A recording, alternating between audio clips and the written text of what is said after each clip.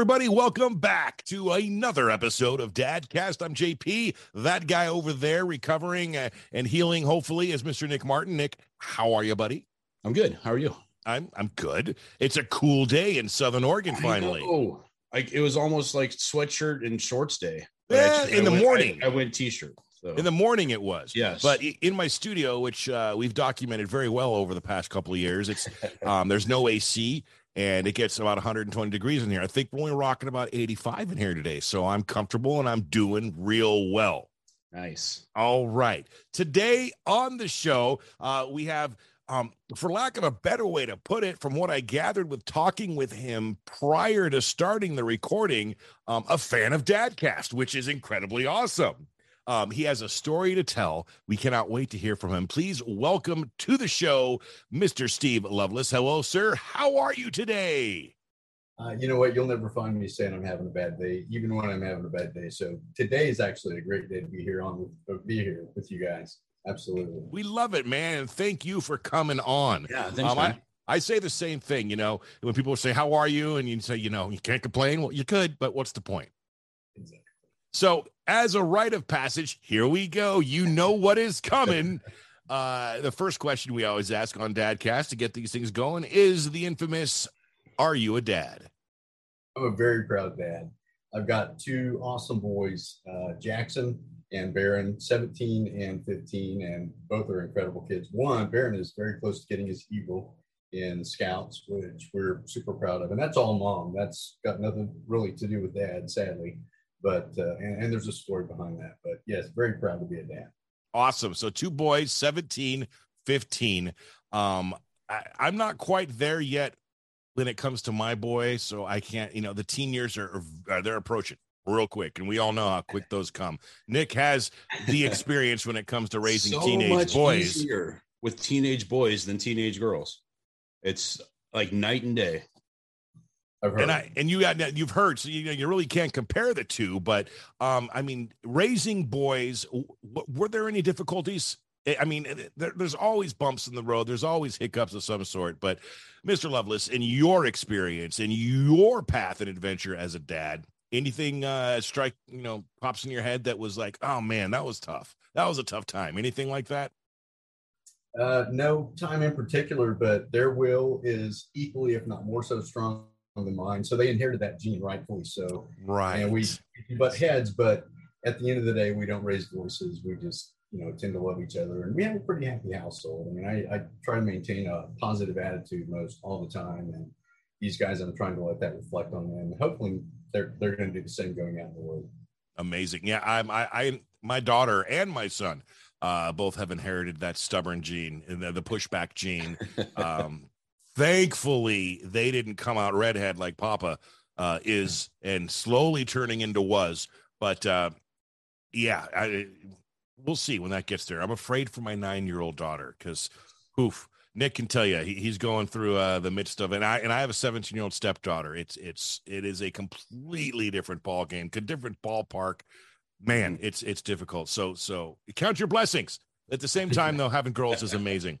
So is it Steve, Steven? What do I call you? You can call me Steve. Yeah. Steve. All right. Steve, you have a story to tell. And like I was mentioning to you off the air, I dug a little bit, then I stopped because I wanted to hear it from the bull's mouth itself. So this is it, man. You've got the conch. The platform is yours. Let's talk.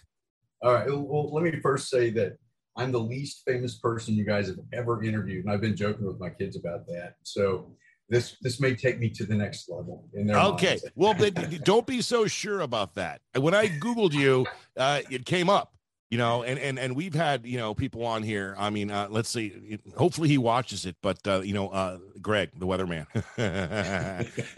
he's not as famous as you. Oh, Derek Cole, you're not as famous, but all right, Steve Lovelace, let's hear this thing, man, and give yourself some credit. All right. Well, I do appreciate that. I'm a little too humble to go out there and bang my own drum, but my story, I really didn't find out too much about the pinnacle of my story until most recently, but it goes back to 1982. I was a 20-year-old college student, and I was cutting firewood for some extra money.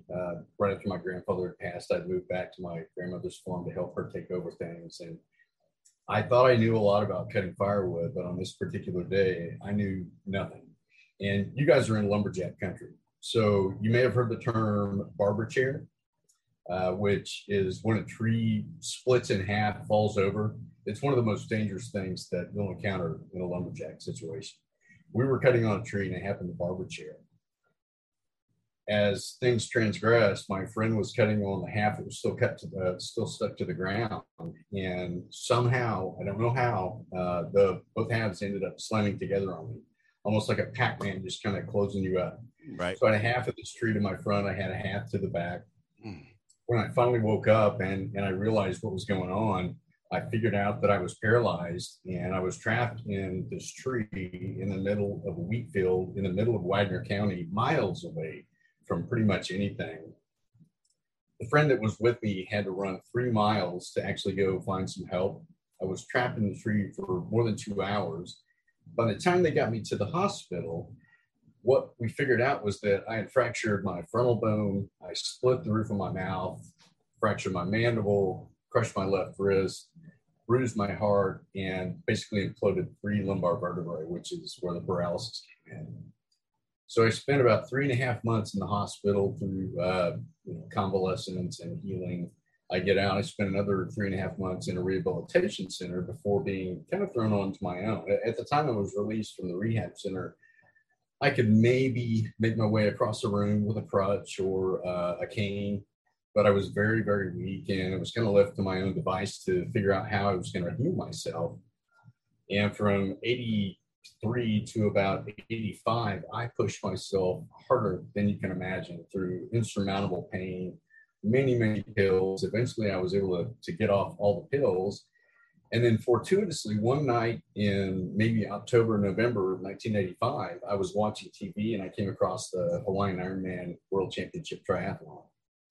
And in this, they were replaying the 1982 Julie Moss crawling towards the finish line. It's one of the most iconic things in sports. If you've never seen it, you have to watch it. It's maybe a 2-minute segment.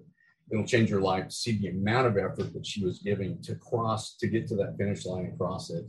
And I could so relate to all the effort that she was putting into it, all the pain, and just pulling every ounce that she had out of her to get to that goal line, because I'd just done that with the accident that I had gone through. So I said to myself, I'm going to do a triathlon. It was pretty whimsical at the time because triathlon was basically in its infancy in 86. It started somewhere in the late 70s. And I entered the triathlon in Ponca City. It happened in 1986 in June. I lined up. I completed the race. I came in dead last. No biggie. But what I came to discover only last year during COVID, as I was doing research on paratriathlon, was that at that particular time, I was only the second individual that had a disability that actually ever did this. And, to kind of backtrack a little bit, my paralysis was temporary. I did end up with paralysis in my left leg and constant pain and crooked spine as a result of the accident. But none of that stopped me. I went ahead and went forth and I did that triathlon. I made history, helped pioneer a new sport that is now a Paralympic sport and also an Olympic sport. So, it was quite a shocker and quite an eye-opener to see that I actually could, see my name in print now as part of, making this history happen. That's a story right there. Amazing. Yeah.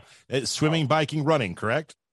Yeah, it was a mile swim, a 25-mile bike, and a 6.2-mile ride from a guy that could barely shuffle across the floor 3 years earlier. Yeah, and I'm guessing, I like to put myself in the shoes of anyone I speak with, and in your case, can't even imagine. But I'm guessing the swimming was the easiest of those 3 legs. Well, not necessarily. No?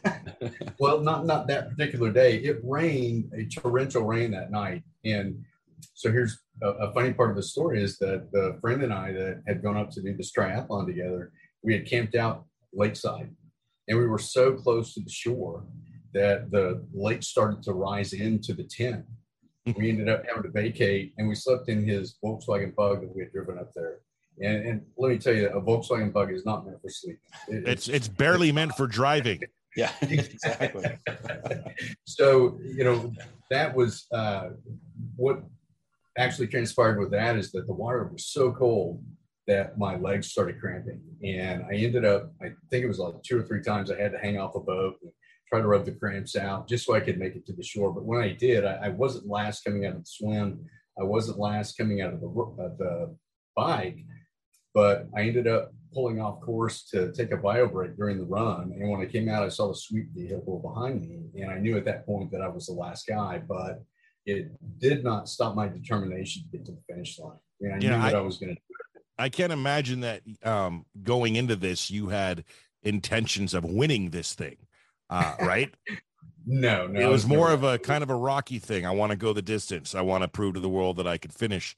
And well done, man. So yeah. Wow. What's life like been since then? Have you attempted another?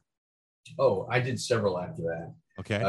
I continued racing, and I always raced against able-bodied individuals. There was no classification for disabled athlete back then. Eventually, I moved into bike racing, and I actually won several races, not overall, but in my age group as a bike racer, disabled, going against other healthy individuals, which I never went out there, putting the flag out saying, hey, look what I did. I was never that boastful, but I was very proud of the accomplishment that I'd done. And I shared it with, some close friends and family, but never really took it as far as, hey, put me in a paper and give me an interview, let me share that. That's just never really been my nature until now. So I'm doing math in my head. And you said 20 years old when the accident happened in 82? Yep. Okay. That would make you, okay, well, it'll make you what it is today. But the point I'm getting at here, the method to my madness, your oldest son is 17-year-old. That makes you, it kind of like me, and I'll relate, old father, meaning you had kids for the first time later in life rather than Nick, who had him when he was, like 10. Is that correct? That's correct. That is correct. I just turned 60 last month, and I'm proud to say that I'm 60. So. Attaboy. I wasn't going to be the one to say it, but, I'm like, he's either 59 or real close to 60 at some point here. So how did that work out with the kids? Was it just, did you want to be a father? Did it never come up? How did the journey get to you to where you had children later in life? Well, I was never much the ladies' man in college. I didn't have a lot of money, and the dating experiences that I did have didn't really work out to my advantage. So when I got out, I focused on my career. I focused on sport. I put my efforts into different areas other than girling, as my grandfather used to call it. Girling, okay. Girling, yeah. So, Nick has a different word for it, but we won't talk about that on the air. But eventually I did get married. It was for a very short period of time to a very beautiful, lovely lady. Still friends with her, and as a matter of fact. And then eventually I met my wife. I was traveling. I was doing sales, so I was never in town. And I ended up going and doing Yahoo Personals, and she and I met through Yahoo Personals, and coming up on 19 years worth of marriage here this October. All right. So it's just, you got a late start. Like, it wasn't for a lack of trying on my end. And, we've discussed this on some podcasts. Maybe you've heard it. In my particular case, my first, blood child, my first, my kid that came from me, I was 36, which does tend to skew late. And again, it wasn't for a lack of trying in my past. It never came up. And there was plenty of opportunity for a scare or whatever you want to call it. It never happened. And so for lack of a better way to put it, I said I was shooting blanks. And then my lady came up one morning, and it was in fact the day after my birthday in 2009. She says, I'm pregnant. And I said, who are you sleeping with? Because it could be mine. But, long story short, he's mine. And it happened later. So who knows what the reasons are and the universe speaking, but it was time to become a dad at that point in my time. And I have no doubt that it saved my life. It's the best thing that has ever happened to me. I want to take you back about 18 years, Steve. That fateful morning at some point the wife came up to you and said, hey, guess what? You're going to be a dad. Can you relive that day for us? I immediately went out and bought a small set of golf clubs because, well, and there's a story behind that. My wife and I wish I could have done golf. that. Yeah. So it was, trying to push them into golf. And the ironic thing is that neither one of them play now. But there's always that hope. They still have the clubs in the garage. They'll inherit mine at some point in time. But I'm looking at mine right now. I was ecstatic. And it's sad. There's spider webs on it. Oh, yeah.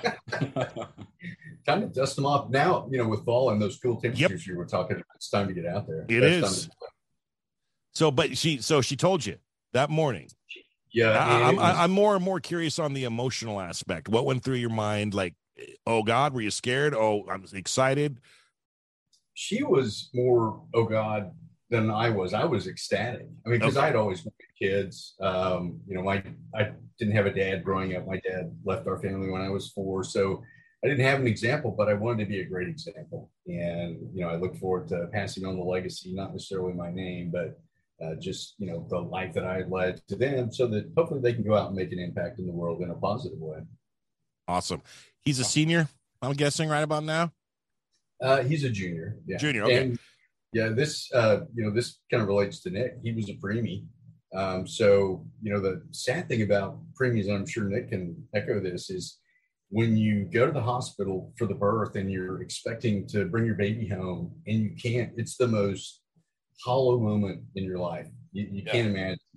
And then you have to go back and forth, for this thing that's yours, not possession wise, but your offspring, and it's so difficult. It's so difficult. Yeah, and in Nick's case, it was during COVID. He couldn't even go visit. Yeah, it was, I think 3 or 4 weeks before they would even let me come visit my baby. And then it was 1 hour a week. And I had to, when I held him, I had to go get suited up, covered up. I looked like a scary monster probably. So like the kid didn't even like me. I was like, all right, it sucks. How much has changed?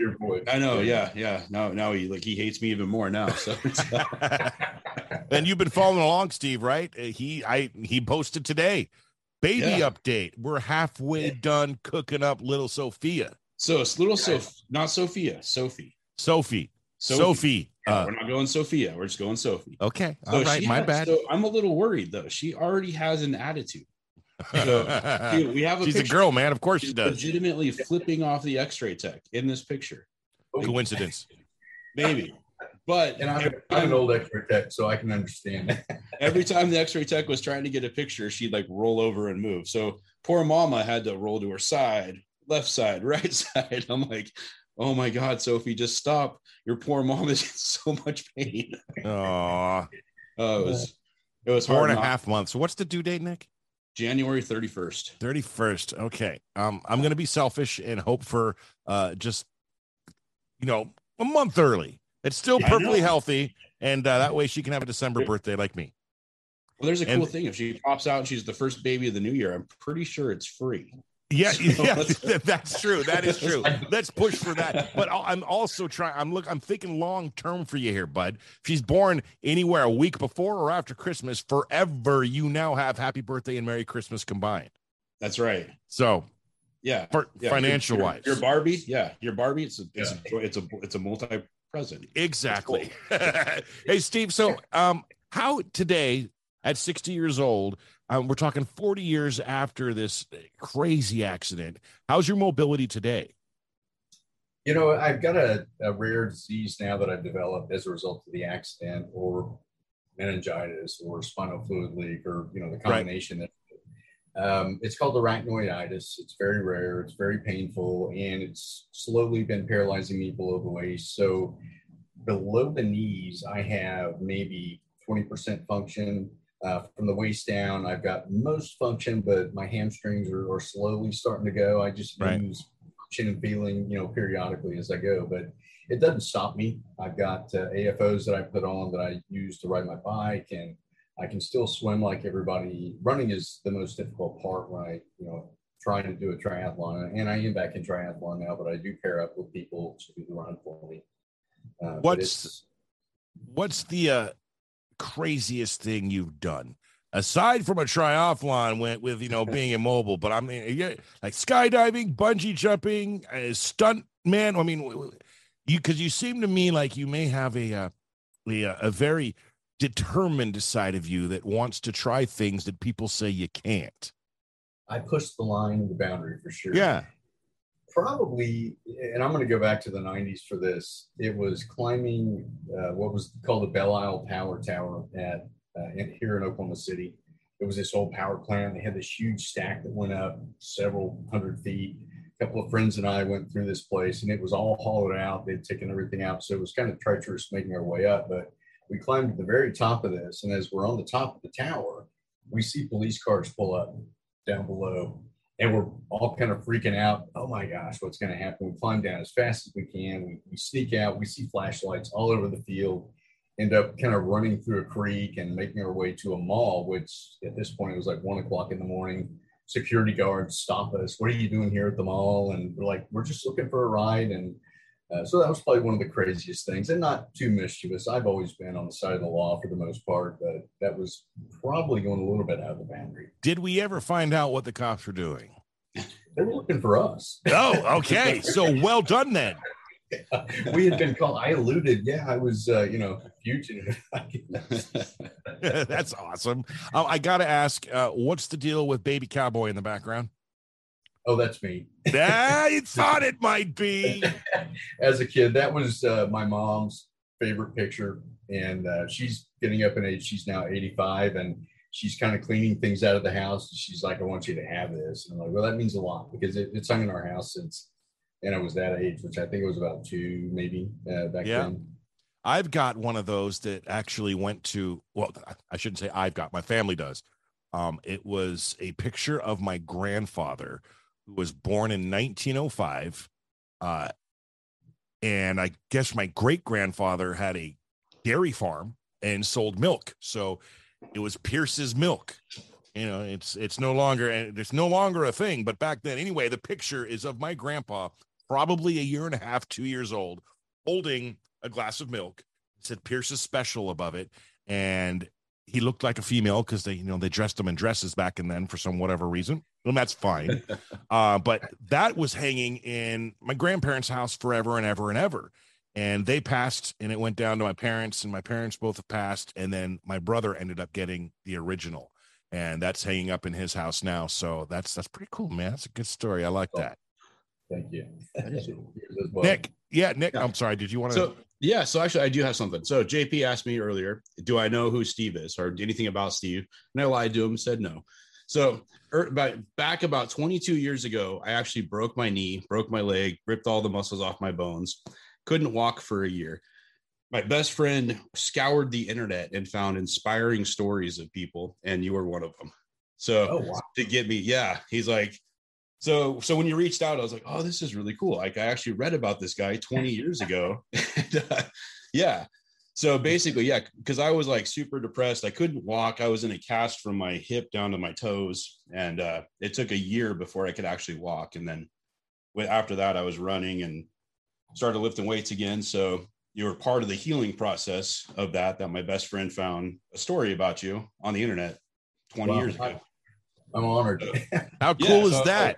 I was like, that is really so cool. I just figured out why you're on the podcast now, Steve. Because no, I'm kidding. I'm kidding. Come on. So I've been keeping that a secret for quite a while. So, that's really cool. Yeah. Do your boys know how much of a badass you are?